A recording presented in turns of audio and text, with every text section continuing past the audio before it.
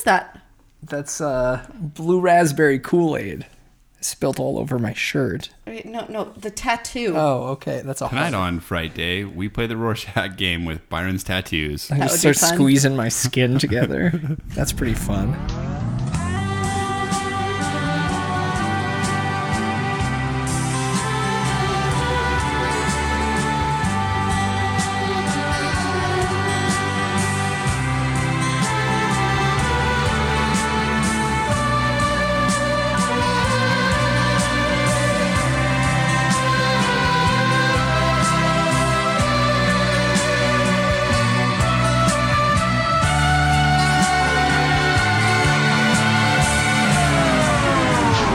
Friday, this is episode 36. I'm your host, Byron, and tonight we're making quite a mess reviewing Lucifer Valentine's Slow Torture Puke Chamber.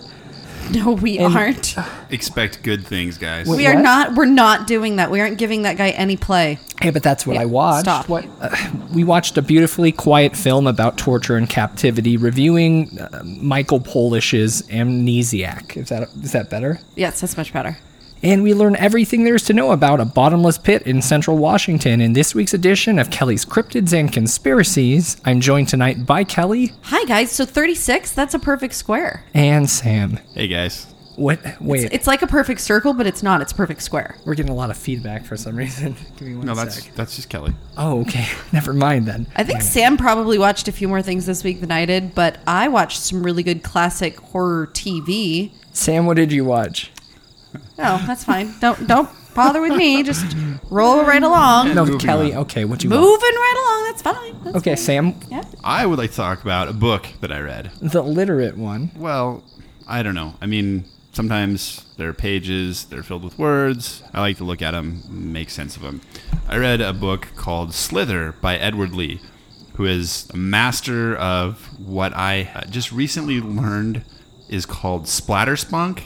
Oh, okay, Horror. that sounds like a genre Kelly loves. Yeah. And is proud that you're reading. Yeah, I would think so. I really like I've enjoyed other things by him. It's all extremely gruesome, ridiculously over the top, horribly, stomach-churningly. Couldn't make a movie out of it. It's so bad. Gruesome, mixed with extreme graphic sex and pretty much all the things that would make a really good movie if there was some way you could commit it to film. Sam After Dark, yeah. So... First, I'm a bad person. Get that out of the way. I'm not going to argue with that even for a second. So Slither is a story about gigantic mutated trichinosis worms. Big words.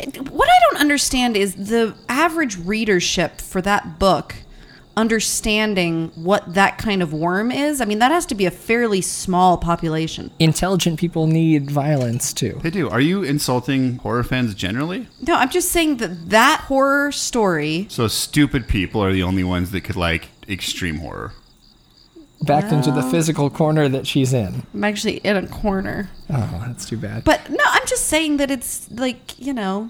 Bad people like... I can't say bad things about other podcasts, but like...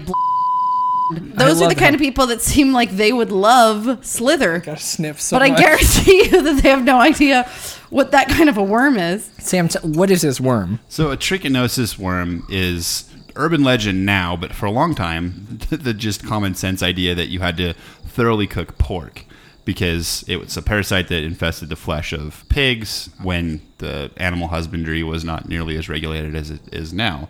You can still get trichinosis from eating undercooked bear. Really? Yes. Okay. I just avoid eating bear because they're cute and cuddly. Why would you want to kill them and eat them? Because they rip faces. Mm-hmm. Only bad ones.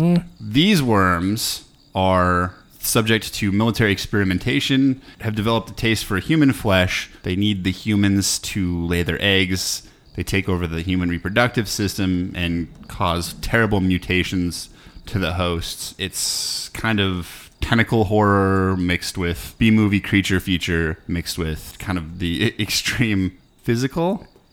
Like I said, I really enjoyed this book. It wasn't my favorite Edward Lee book. It got a little bit long in places. It focused on maybe too many different characters, 4 distinct groups of characters that all set out on this island with different motives and then kind of bounces around between the 4 groups. I think it could have been streamlined a little bit. I could see where the argument would be made that some of the female characters suffered from a slightly misogynistic overlay, but in the world that Lee has created, that fits. I mean, the screaming sex pot bombshell in the 50s drive-in creature feature movies. I think they know their target audience. I would think so. You have to. When you're writing for a niche like that, you kind of have to know what you're doing. A niche like you.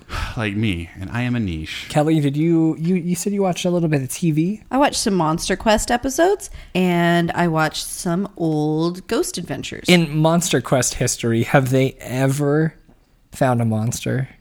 Well, yeah, they find monsters in every single one. That's why it's the quest, Byron. No, but it's not do they- monster find. Do they really, though? Oh, yeah. For example? Like all of them, like Okanagan. And they found the Okanagan Yeah, they monster? found people that talked about seeing it.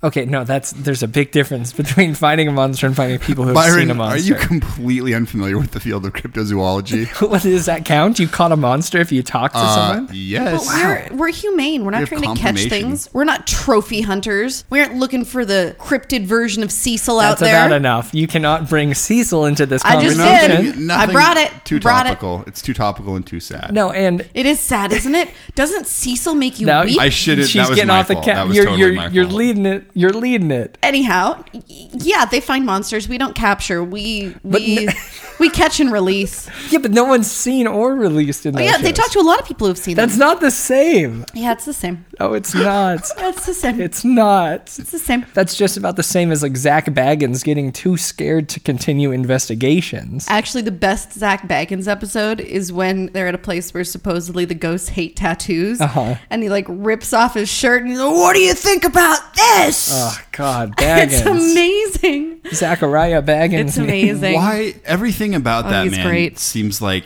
I should hate him, and yet I You love love him, him. and You I can't- want to give him a hug. You course love you do. Zach Baggins? I just He's feel so adorable. bad for him. He's kind of like a Vegas grown-up version of the little kid in Up. Wait, no, he's not. Yeah, he kind of is. Nothing like Sam, that. do you see kid. what I'm saying? He kind of is. I see that you are saying. You yeah. are Okay, saying. Is no, that the same as a sincerely, though. cryptozoologist saying Do you seeing s- something? No, Sure, really though, sure, he no, is we have like proof. he's adorable and really excited about things. And he wants to go on adventures. I just think he's full of shit. I'm sorry. I don't think he's full of shit. It's kind of crazy that with the week I had, I managed to watch more horror than you guys. I think you were trying to keep yourself from going crazy. That's why you watched horror this week. You're I right. read a Skrillex. 375-page novel. That was a full novel? I thought it was a graphic novel. No, So it was just a graphic novel. Yes, it was an extremely graphic novel. Okay, good. Glad to hear it.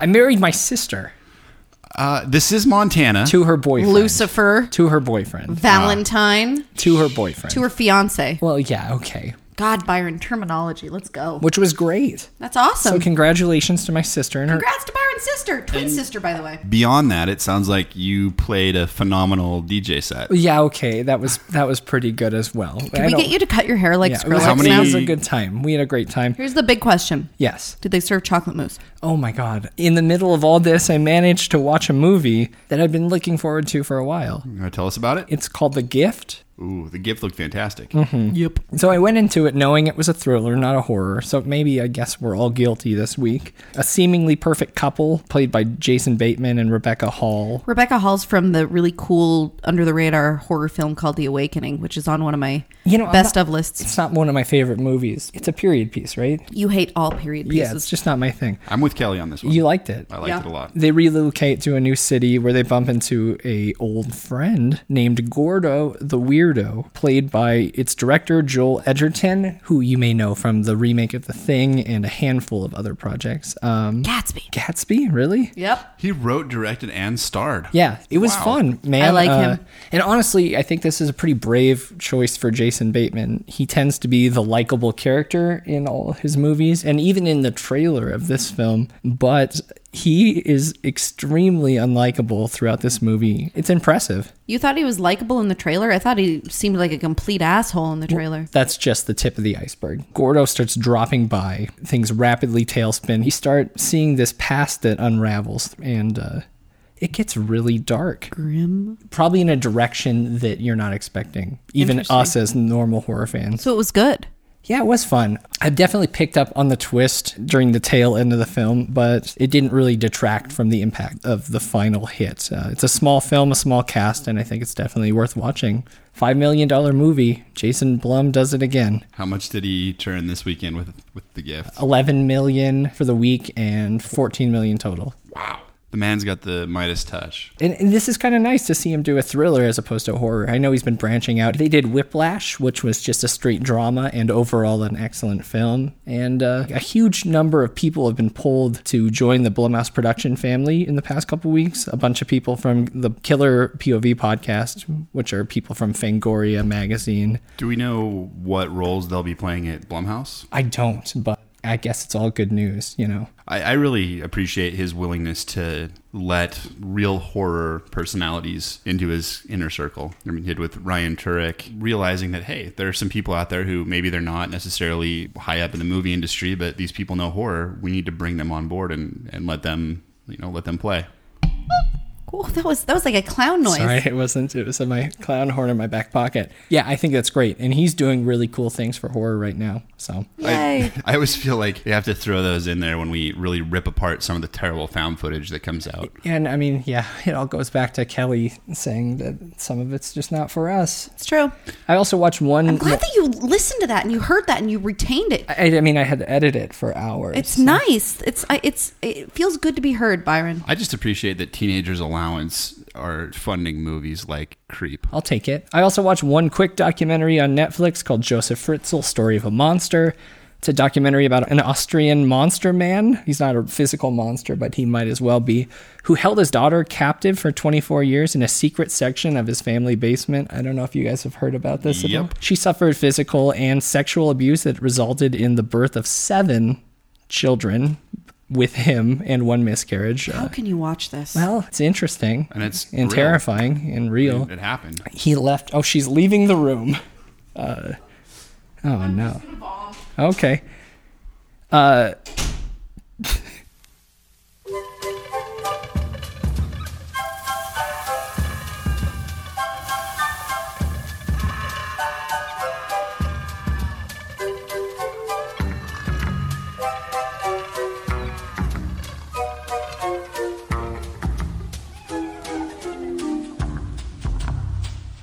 And we're back. Here we are. Sorry for the graphic details, Kelly. What? You made you run out of the room with all the fretzels I was dropping. Oh yeah, lots of fretzels. So 4 of the 7 lived with the mother, and 3 lived with Joseph's family upstairs. And the upstairs family didn't know about the downstairs family. What they did know is what Joseph told them. Joseph said that the daughter, Elizabeth, ran off to another town for work, and that these children that just started showing up on the front porch were hers. The mother was told that Elizabeth visited only when the mother wasn't there by some sort of odd circumstance. There's a lot of suspension of disbelief. Didn't all of the kids, the kids had to have serious issues because of the whole inbreeding sitch? You know, inbreeding isn't as bad as you'd think. Well, it's kind of a crapshoot, Yeah, right? it's a Like hit or- sometimes it's real bad. It can go bad. I mean, it seems like it would never be good. Well, it's definitely not good. I don't think anyone's arguing that. It's hard to tell if the things that happened to these children medically had to do with inbreeding or the fact that they were living in a basement with in a like dungeon. Dungeon, yeah. Okay, let's call it a dungeon because it's not quite a basement home. Yeah, a basement. You think of banana chairs and Which there might have video been, games. but Maybe. who am I to say? I wasn't there. I do know that one of the sons has like severe scoliosis because the ceiling was so low. Okay. That he grew up into this like curvy Guys, J shape. Are you gonna vomit again? I'm gonna vomit and cry. grim. All right, so that's my week of horror. Yeah, that's Zip zip. Let's do a lot better this next week. All of us. Yeah. It's almost the fall season. I know. See, that's the thing, though. We've the got best. to gather our energy so that we can. no more of this goddamn Go podcasting while BANANAS. it's light out. Speaking of BANANAS, did No, you we hear weren't. that Gwen and Gavin Gavin broke Rossdale. up? Yeah, I but did know. you hear that the final straw was when she came here to Missoula and she was staying in Missoula and this was where they fell in love and she came here with her kids and she realized that they were no longer in love and they broke up? I just think it's sad. In this week's edition of Kelly's Cryptids Hey, no. and Rosdales. I don't even like Rosdale. Speaking of Rosdales, we've got a DiCaprio stepping up to the plate. I love Leo. Do you like H.H. Holmes? I mean, he's fine, I guess. It's a creepy story. Most prolific serial killer in American history, and DiCaprio himself is him. Yeah, but more importantly, it's the DiCaprio-Scorsese combo, Yeah, which is I like- pretty unbeatable. I like that combo too. We didn't even mention they're going to be turning the book Devil in the White City into a feature-length film. We should mention that Yeah, after we talk about that's it. pretty important. A book that I've just started reading, and I'll talk to you about that next week. I am so Woo, proud woo! of you, Byron. Byron, high five. High five So, on the book. We didn't talk about the fact that our power went out due to a massive windstorm. Well, that was kind of horrific. Giant trees threatened many houses in our town, and there's thousands of people still without power. Candles were lit. Human flesh was consumed. A little bit, a bite or Roofs two. blew off. But this gave me the chance to spark a candle and turn a page or two. Byron. I'm going to be honest, I made it about 8 pages before my power came back on. I got the candles set up. I got some pillows behind my back. I'm like, I'm going to fucking do this. I'm going to read a book. So you had pillows, so you weren't actually in the bath. No, I wasn't. No, not pop into the bath. There's no water. The water doesn't depend on the power. Wait, power's out. I didn't even know it. I didn't shower. Byron, sometimes you make me laugh. So I cracked the cover of Devil in the White City, and I'm looking forward to reading more of it. That's awesome, man. I'm so glad to hear you're reading a book. Thanks, man. Very, very good. Since we've been digging ourselves a metaphorical hole for the last half hour, why don't we go to Kelly and learn about a real bottomless hole? Yeah, let's do that in this week's edition of Kelly's... Captain! It's in Conspiracies. Kelly's Cryptids and Conspiracies. Oh, you guys, this is a great one. This story is actually at the root of my nearly lifelong relationship with Coast to Coast AM radio. There's this amazing story that started in 1997 when wee little Kelly was listening to the radio one night and heard this crazy man call in named Mel Waters. And I initially perked up when I heard that it had to do with a story that took place in Washington State, which is a place that I drove through on family road trips regularly. In 1997. What else were you doing in 1997? I was at like peak of nerddom in 1997. Those were the hardcore years. I was like a really sad version of Lisa Simpson, actually, is what I was. So this was a really big deal for me. I was listening to this one night and I heard this story. And it turned out that I was in at the ground floor of something that would become incredible and legendary in the world of Coast to Coast and in the world of paranormal, interesting stories, so to speak. This guy, Mel Waters. Given name. Yes, it is. However, we're going to get into a little bit more far about as that. we know. Close to Ellensburg, Washington. I don't know if any of you have seen that. It's not the most elegant place on earth. It's an Apologies to all of our Ellensburg listeners. Mel calls in and starts talking to Art Bell about this interesting hole on his property. He had moved there recently, so he wasn't like a long-term resident, but he'd been there 3 or 4 years. The previous owners had owned the land 30 years prior to that. How much land are we talking? Oh, acres. Significant chunks. Yeah, he had a big. He was farming, so he had a big chunk of land. But this hole, which was located on the Manitash Ridge, like I said, outside Ellensburg, Washington, there was a big hole. And Mel began to hear stories from the locals about the background of this hole and that it had been around for as long as anybody could remember.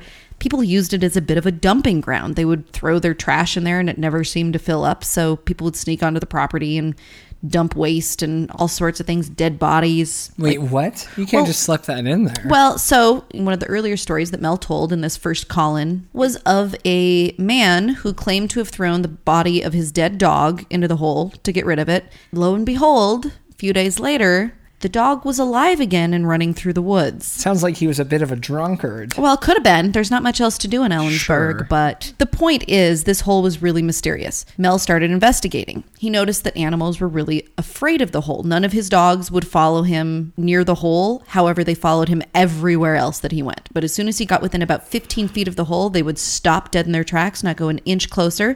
If you tried to pull them closer, they would dig into the ground and resist and start squealing. So physically, what does this hole look like?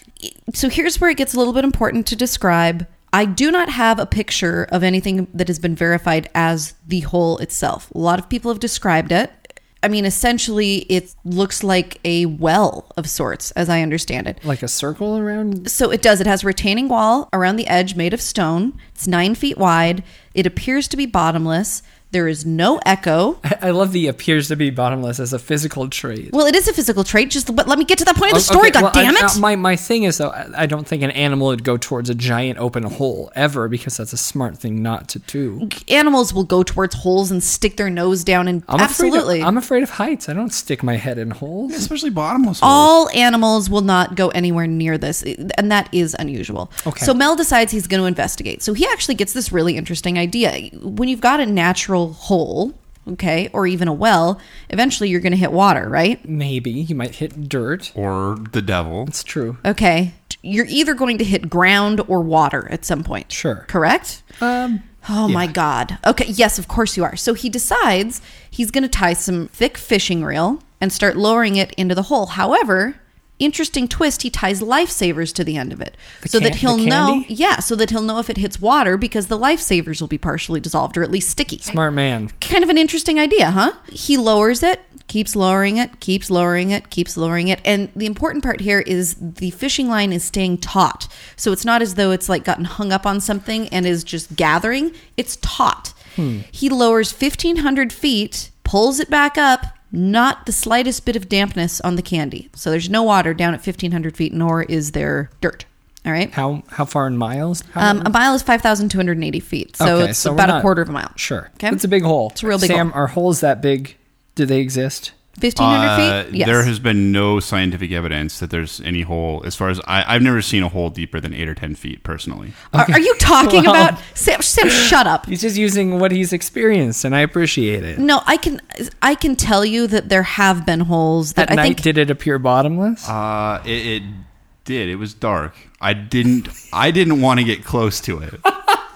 Okay. Thank you, Sam. Let me continue on. This is Okay. honestly one of my favorite paranormal not stories. making fun Don't of it. F with my shit. Sure, don't F with the shit. After this 1,500-foot experiment, Mel decides that he's going to now lower a 1-pound lead weight down into the pit at the end of the spool, and he just keeps tying spool after spool after spool. He lowers down 80,000 feet of fishing line. This is over 15 miles, and still does not hit water or the bottom. How many days would that take? I mean, a long time. Yeah, that's... I think Mel was retired. I don't think he's using... Well, I good- mean, it's clear Mel had just moved there. He hadn't farmed there his whole life, so he's probably got money. I mean, that was always my impression. The audience starts kind of going wild for this, but people are calling in and giving Mel ideas about things that he should try. One of them said, and this was an interesting point, it could have already hit bottom, but because the line itself at 80,000 feet worth of line is going to be pretty damn heavy, even if there's nothing on it, could be keeping it taut. But Mel was sure that if it had, the line would have snapped. Essentially, they kind of... What do you mean it would have snapped? Well, he thinks if it would have caught on something and gathered up at the bottom when he tried to pull it back up, it would have snapped. How much would 80,000 feet of fishing line weigh? You know what's interesting? That was actually a conversation I remember during that call-in, but I don't remember what the answer was. Somebody did the math on it and called in. 'Cause it seems like it would be a lot. Quite a bit.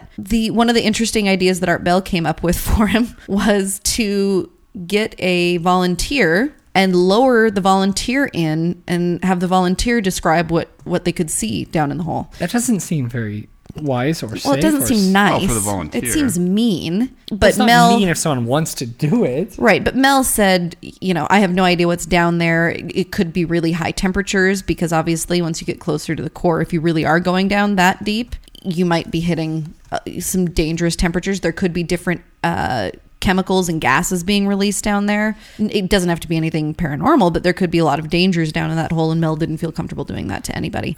I'm sorry to keep pulling out these scientific questions. I'm trying to decide how thick is the Earth? Like I said, I've never seen more than 8 or 8 10. or 10, yeah. feet in. Yeah, it's so clearly they don't exist. You guys are idiots. Stop it. So it says here that the Earth's diameter is actually 7,917.5 miles. Correct, but the crust itself, depending on the area of the Earth, is between 6 and 40 miles thick. So it could be, if this truly is 15 miles down, we could have gone through the crust at this point, which would mean it's into the mantle, so it is going to be hotter. Hot, okay. Yeah, okay. I could see that. Okay. The line, which I imagine is made of nylon, is that what they make fishing line out of? would have probably melted. Makes sense to me. Yeah. Mel was a former shark fisherman, so he knew a lot about fishing line. And I don't think that there's a concern that it would have melted. I don't know what kind of fishing line it was, but that wasn't an issue that came up.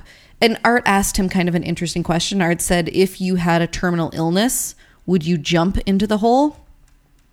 That's a fucking weird question to just pull out of love the Art air. Bell. Art That's Bell's amazing. It is amazing. Like, Yes. like he's just sitting there going, you know what? All the questions of physics and geology you ridiculous. could ask. But let's ask that question now. Would you, Sam? I would jump in that hole right now. Okay. No, you how- wouldn't. I wouldn't let you. I love you too much. Kelly?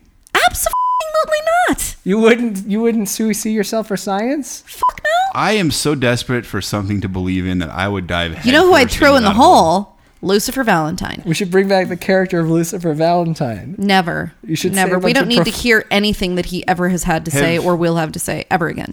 During this first call in, Mel starts talking about all of these elements of the whole, but one of the things that comes up is the fact that on some different maps, and this was early on in the days of satellite maps that were available online. Keep in mind, Frontier time. Terra server. on some images, this area was blocked out. So, of course, because this is a live show, a bunch of people start jumping on. Wait, what's Terra Server? Am I supposed It's to know like what that is? pre-Google It Earth. was the predecessor to Google Earth. It was was the only satellite, online right? database of satellite or high altitude imagery Yes. that was Okay. available. And lo and behold, it was indeed blocked out. And so people are thinking that Mel's completely crazy, but when this shows up on the Terra server and all the listeners start calling in and saying, oh my God, it really is blocked, all of a sudden Mel has a little bit more validity behind him. Would you look at that? I'm looking at a picture of but that could have just been blacked out by Photoshop. I blacked stuff like that. You're absolutely correct, but keep in mind this was a live show and callers were calling in at the time saying, yes, we just saw this, and Art Bell posted on his website, this is the image that just came up. It was a lot earlier than the days were. This is 97? Yeah, Yeah. I yeah. mean, Photoshop was probably in beta. So I was thinking it might be fun. I've found the location from the Terra server image on Google Earth using existing landmarks. What do you think about crowdsourcing? Like we post a link to this part of Google Maps and turn people loose. Like, hey, So, what did you type in here? You typed in the Manistash Ridge in Ellensburg, Washington? according to the story, this is where the hole was. Yeah. But So if you're following along at home, you can search the Manistash Ridge at Ellensburg, Washington. yeah, and then compare the old satellite imagery that was available in 1997, which is also still available online. It's the black and white, lower resolution with a big whited out area on the alleged location of Mel's hole. And like I said, use some existing landmarks to kind of figure out where that blacked out space was.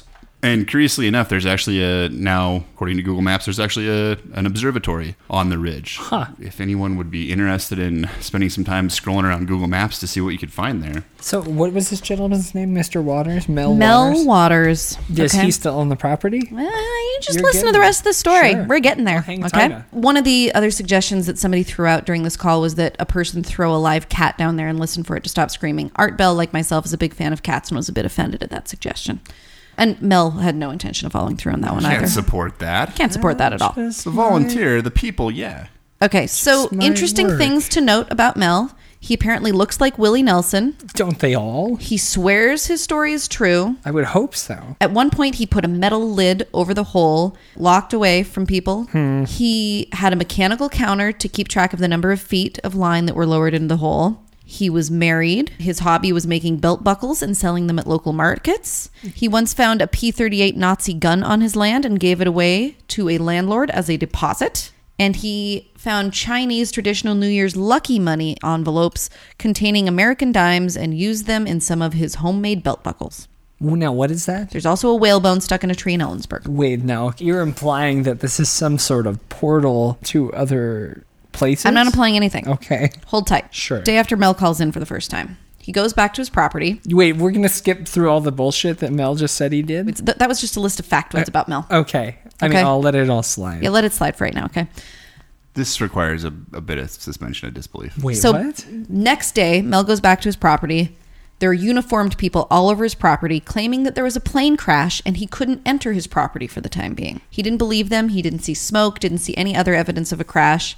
And then he was warned that a drug lab could easily be, quote unquote, found on his property if he didn't immediately turn around and leave the property. Mel threatened to go to the press. They, at this point being the government, offered to lease the property from him for $250,000 a month. Mel accepted. Okay. So Mel relocates to Australia with the help of they and the money that he's receiving. All right. And has this been? This was Absolutely none of this has been confirmed. no. Well, it has. This was in 2002, and Art confirmed that Mel had indeed moved to Australia. That they let him bring his dogs and some of his plants with him, which completely sidestepped typical regulations for international travel. Yeah, you can't bring new species of No, anything. they paid him as promised, regularly and on time, every month between March of 1997 and December of 1999. Mel worked on a wombat rescue facility, something he'd always wanted to do, and he spent most of his money doing that. Nice fella. Wombats are kind of adorable. Wasn't that what Rocco was in Rocco's Modern Life. Oh, he was a wallaby. Shoot. Good call. I always mix up my marsupials. That's all right. I love marsupials.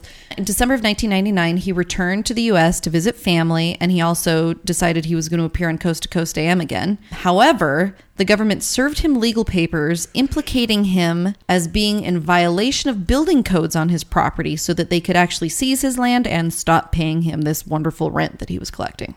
All right. Once he was back on American soil, they said, hey, I know we've been paying you this, but guess what? You're in violation of building codes on your property. We're just going to seize your land. We don't have to pay you anymore. Tough shit, man. Huh. Yeah. Dicks. When Mel was home, he helped his nephew move. Here's where things start getting really crazy. He got on a bus in Tacoma, Washington, headed for Olympia. There was an altercation on the bus. Police asked Mel to give a statement. He was not involved in the altercation, but they wanted him to give a statement. He said no because he had to get back to Olympia. He didn't want to waste time.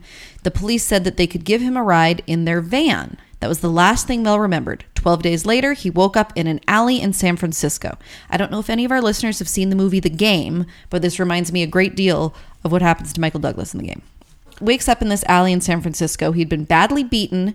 All of his molars had been removed from his mouth. And this has been confirmed? None of this is confirmed. This is all the story, like I said, when he calls back in 2002. So keep in mind, this story that he's referencing right now happened in 1999. Okay. And he was supposed to appear on Coast to Coast at this same period. 3 more years passed, and he finally does call in. And this is and what he had to says, this say. is why I didn't end up calling in like I was supposed to in 1999. This is what had happened.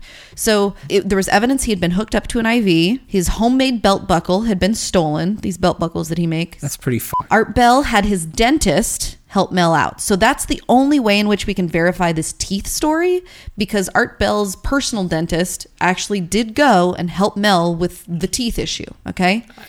And now all of the money that Mel had saved from these rent checks was gone from his account. His Wombat research facility was completely dismantled and all the employees were laid off. His nephew bought him a bus ticket back to Washington. And that was when Mel finally reappeared on Coast to Coast to tell everybody what had happened. Super, super sad, right? Terribly sad. Super sad.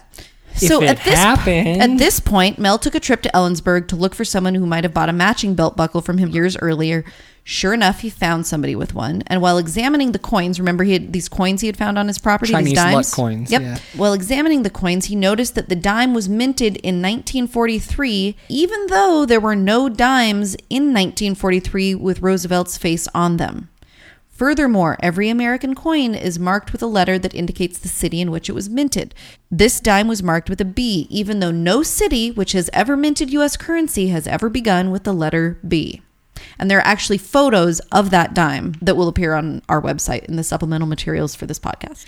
The owner of the buckle brought the coin to a coin dealer who could not explain it. The coin dealer said it was not fake. It was impossible to be what it was, essentially. The dealer offered to buy it for an incredibly large sum of money. Because he worked for the government. No, I don't think so. I think Sam's just because nodding with me. It's pretty clear. Thank you. the man decided to think about the offer for a while, but a few days later, the Treasury Department came and actually took the coin from him.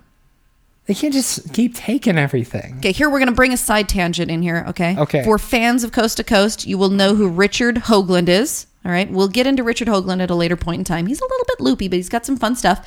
He, during an episode, was actually talking about Mel's Hole. He's actually a true physicist. He has a PhD. He's just a bit crazy. He suggested that the coins may have come from a parallel universe, a universe in which coins were minted in a city that began with B. Had to have been Baltimore. It could have been Boston. It could be Bangladesh and in a parallel universe that's part of America. Doubt it. I think we can rest that. But the weird thing is that we're talking about a parallel universe. Mel's former wife at this point in time, we're in 2002, remember? has completely vanished. He has no idea what the property looks like, who's caring for it. He hasn't been there in a long time.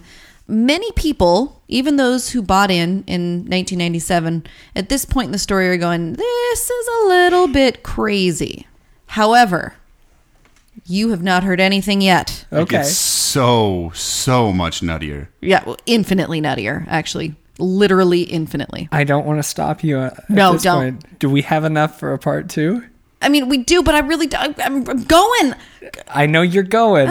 I think you should save it for a part 2. In keeping with the Mel calling in, multiple times, I think you should do a part 2. Okay. I mean, it's so good. It's going to crush my soul not to spew the whole story tonight, but okay. It's going to get nuttier. So everybody just remember, and we are going to post pictures so you can examine these dimes. You can examine the terraform map. You can actually, we're going to post some of the audio from these original interviews so you can listen to some of that audio, hear Mill's voice himself if you'd like. And I'm just going to throw out there, if anybody lives near Ellensburg, Washington, and has any more information that they can provide from local legend that we aren't privy to because we are a bit geographically removed, I would so greatly appreciate any supplemental info you might have to offer. Kelly at frightday.com. Please, Kelly@frightday.com. However, whatever you do not miss the next part of this. I was not trying to make this a cliffhanger, but my producer is. I am telling you that literally the rest of this story is so amazing. Like one of the coolest things I've ever heard. And craziest. And this has been Kelly's Cryptids and Conspiracy. Captain! God damn it! We are a review podcast as well. We don't just talk about holes in the middle of central Washington. Well, some of us don't. So why don't you come forget with us as we recollect Amnesiac? You Sure. guys are fucking ridiculous.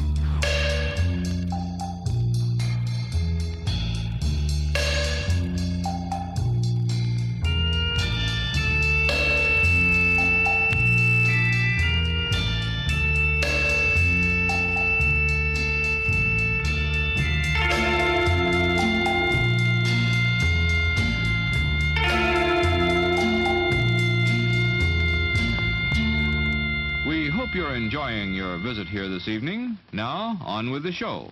Amnesiac is a 2015 psychological thriller directed by Michael Polish, starring Kate Bosworth and Wes Bentley. Sam, could you please tell us what this movie's about? Amnesiac is the story of a man who wakes up in bed suffering from memory loss after being in an accident, only to suspect that his wife may not be his real wife, and that a web of lies and deceit deepens inside the house where he soon finds himself a prisoner. Fun. Yeah. So here's the thing, and I know we all complained about this a little bit in the beginning. The dialogue was difficult to hear, but crank the volume up and listen to it. The dialogue was actually quite well written. The cinematography was really beautiful, and I know this isn't your style, Cabin Boys, but Cabin Boys. but the style... There better not be a Cabin Boys hashtag developing. Hashtag Cabin Boys! No, it's just not fair. But realistically, the slow and quiet pace of this movie is one of my favorite ways to build a horror story. I think that it's very effective and it lends itself to a more intellectual type of horror. I mean, it was a psychological thriller. I thought that the way they framed it was perfect. I partially agree with you. What? But the beginning was almost unbearably slow and unbearably quiet. I appreciate a good build-up as much as anyone else, but there was so much whispering and so much nothing going on at the beginning that it was hard for me to even stay awake.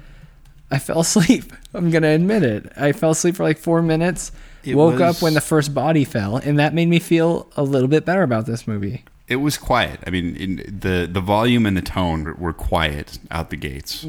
I could see what you're saying, Kelly, and it did end up being a high point in the movie. Kate Bosworth's blankness throughout was absolutely the highlight. How she stayed so calm throughout the movie. It built the unsettling nature and blanketed it. And when things ratchet up, you'd expect things to change, but it makes it all the more better that she doesn't. She is an inhuman robot. Well, she's not really a robot. Well, she doesn't weigh enough to be anything else.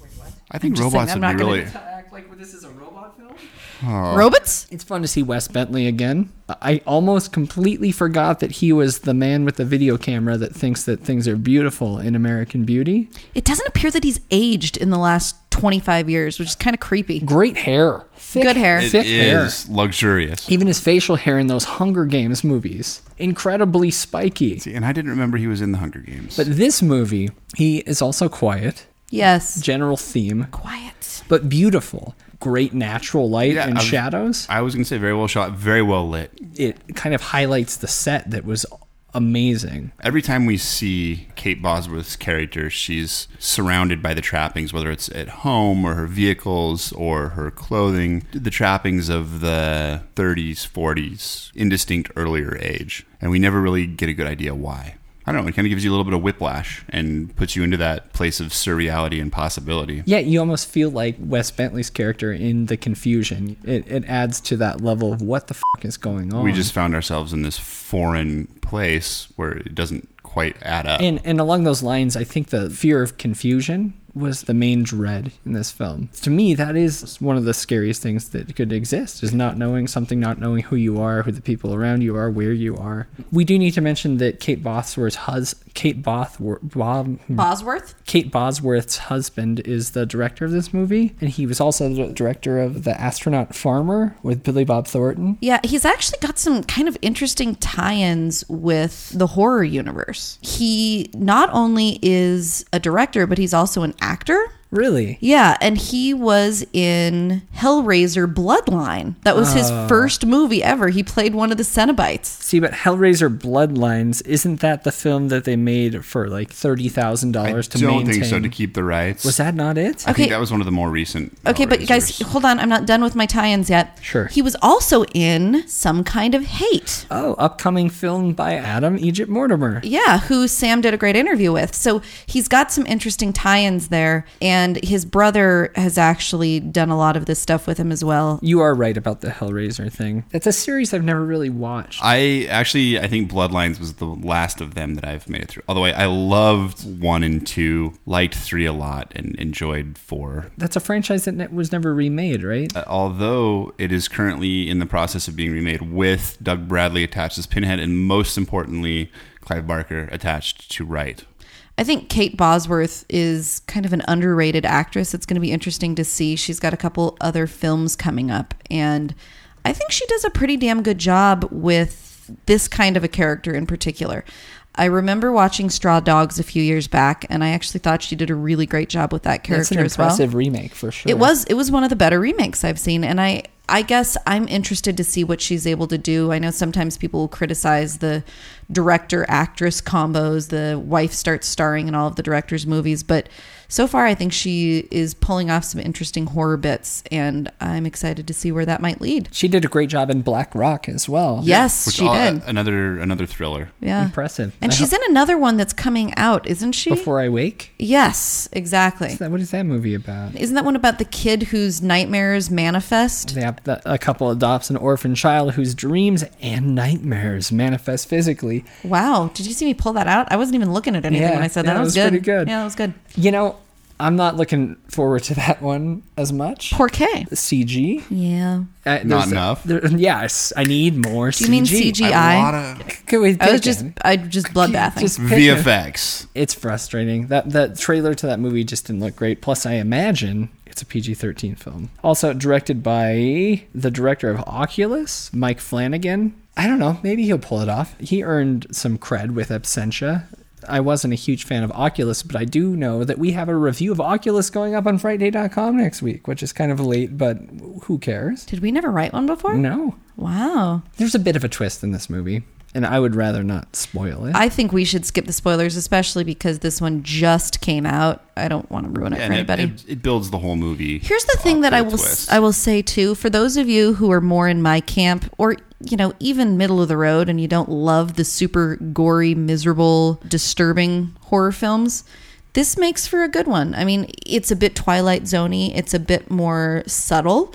There are a couple gory pieces to feed the people like Byron and Sam. Mostly off-screen violence, I should Yeah, add. it's something that isn't going to completely twist your stomach in knots, so it makes for a little bit better date movie for those of you who aren't jumping up and down about rolling in blood. And this movie is now available on VOD and through limited theatrical releases in major cities. Now, right? Starting the 14th.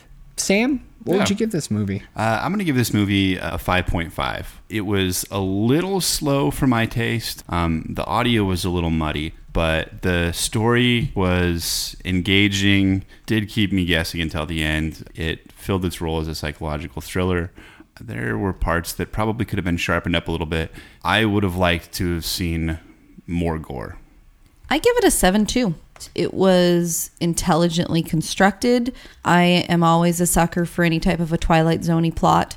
I think that it accomplished a lot with carefully selected limited dialogue and simple but effective cinematography.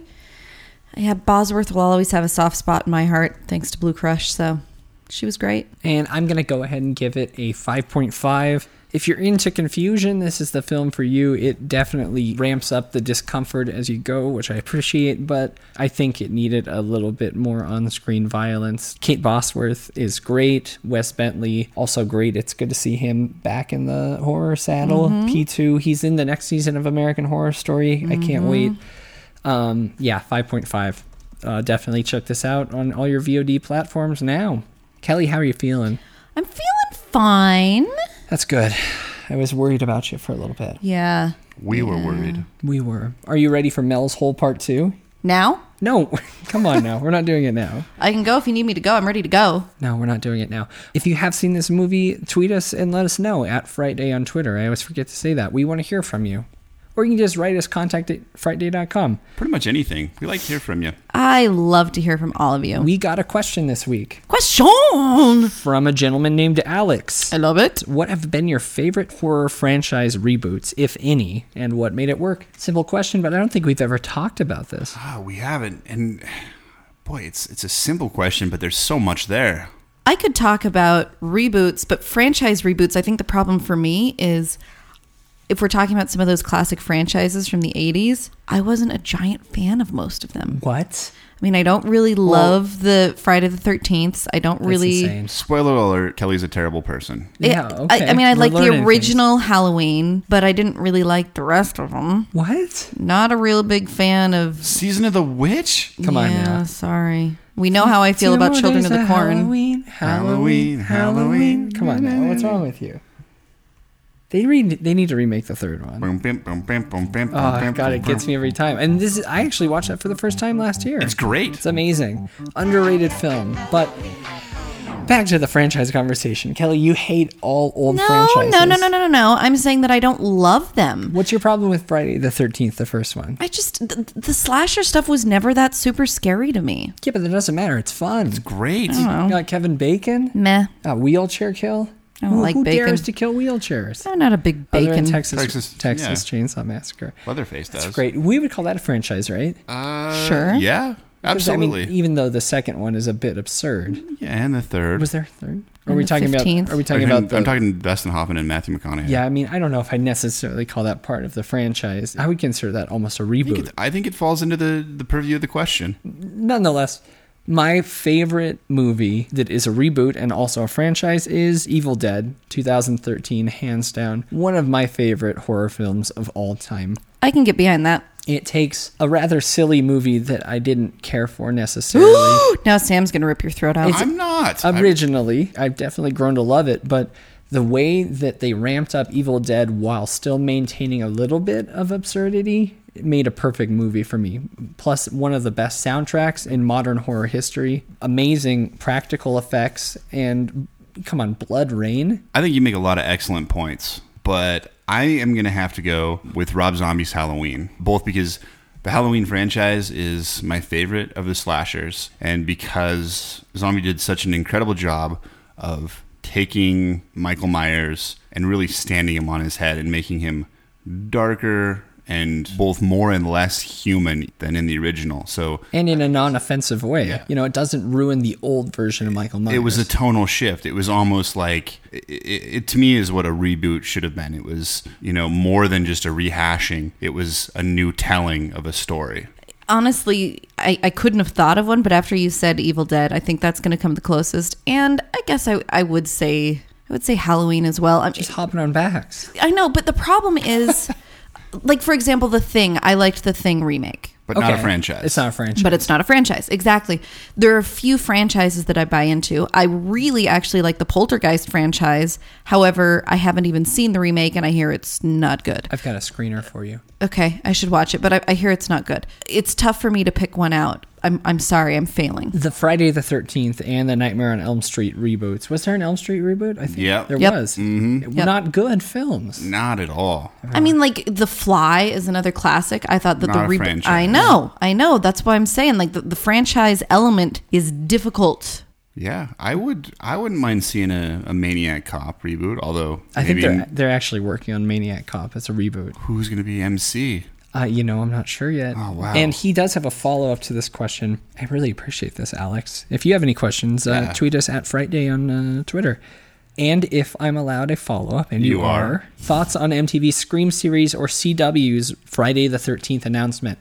I think a couple weeks ago I talked about my thoughts on the Scream franchise, how I enjoy it, even though it's not for me. It's a modern twist on something that got me into horror, and I completely appreciate that they're approaching it the way they are. As for the CW's Friday the 13th, I don't think enough details have really emerged yet for me to form a legitimate opinion. I will say that my opinion is I am very optimistic because I'm not married to the original. I think sometimes it's easier to go into those reboots without really close ties to the original ones because you aren't setting yourself up to be disappointed. And I'm excited to see where they go with it. I am not excited that it's on the CW because their track record is a bit. It's Although you guys, let's just think for a second. A few years ago, for example, FX did not have a great reputation for. When? their FX is I agree. Even AMC before The Walking Dead. And Bravo before. Okay, stop mocking my Bravo. Stop I like my Bravo. Bravo. And honestly, I haven't seen that show Mr. Robot yet, but everyone's been talking about Robot? it.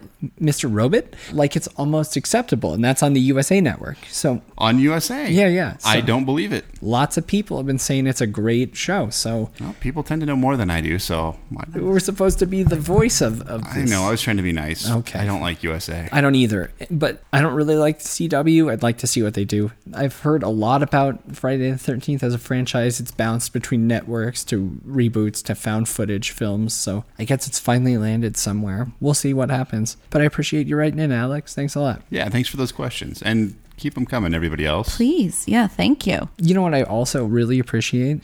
What? Is the amount of people that have been buying Fright Day t-shirts. Oh, seriously. It's- Thank you guys so much. You guys all look so cool wearing them too. We'd love to see pictures of you wearing them. Right now, if you haven't seen it already, we have a glow-in-the-dark version of our Too Ghoul for School t-shirt. Woo woo! And we're in the middle of working on a Kelly's Cryptids Conspiracies t-shirt as well. Captain Just to Kelly's. shut her up for no other reason. And I've got some other really cool ideas for merch that'll be coming out. And honestly, that is the best way, other than telling your friends about our show, to keep our lights on and keep us telling spooky stuff. Thank you guys so much. We really appreciate the support, and we have so much fun putting this stuff out there for you guys, and we're glad to hear that you're enjoying it. So Yeah. please Shop- keep in touch. Shop.frightday. Shop. Everybody loves shopping. Shopping's great. Shop.frightday.com. Shop.friday? Shop.frightday.com. Shop.friday.com. What are we doing next week, you guys? Mel's Hole Part 2? Yeah, we're doing The whole episode is going to be Mel's Hole Part 2. That's not true. That's it. And we're going We to might- post a Google map on Friday.com of the area formerly occupied by the blacked out terror server image from 1997. So if you want to scroll around, do a crowdsourced Mel's Hole search from the map, that would be awesome. Yeah. And I'm going to throw out there that our friends over at Creepy Kitsch happen to live in the vicinity of Mel's Hole and have known to find the story rather hilarious, which I can't say I blame them. It is pretty hilarious. Wait till you hear the second part. But I'll be interested to hear if they have anything, hopefully if they hear this episode, if they have anything to add to the first half of the story. It's always interesting to talk to people who live in the area because, you know, they get more deets than those of us who live at a distance. Deets. I'll let it stay. Hey, I haven't put this out there in a while. What have you put out there in a while? We have a phone number you can call to tell us your thoughts about Mel's Hole. It's Yeah.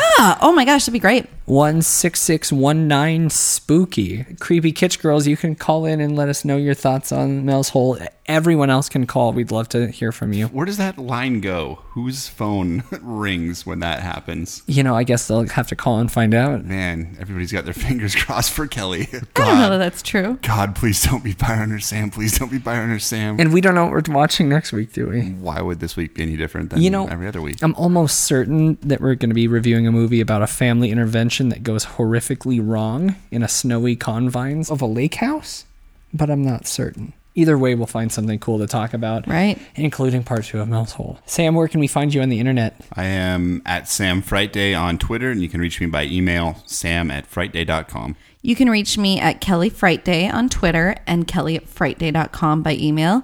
And I cannot say enough times how much I love hearing from all of you. So thanks a lot, everybody. And I'm at Byron McCoy at Twitter, byron@frightday.com. Email me your favorite serial killers of this week. And until next week, I'm Byron. I'm Kelly. And I'm Sam. Stay the best. Ever.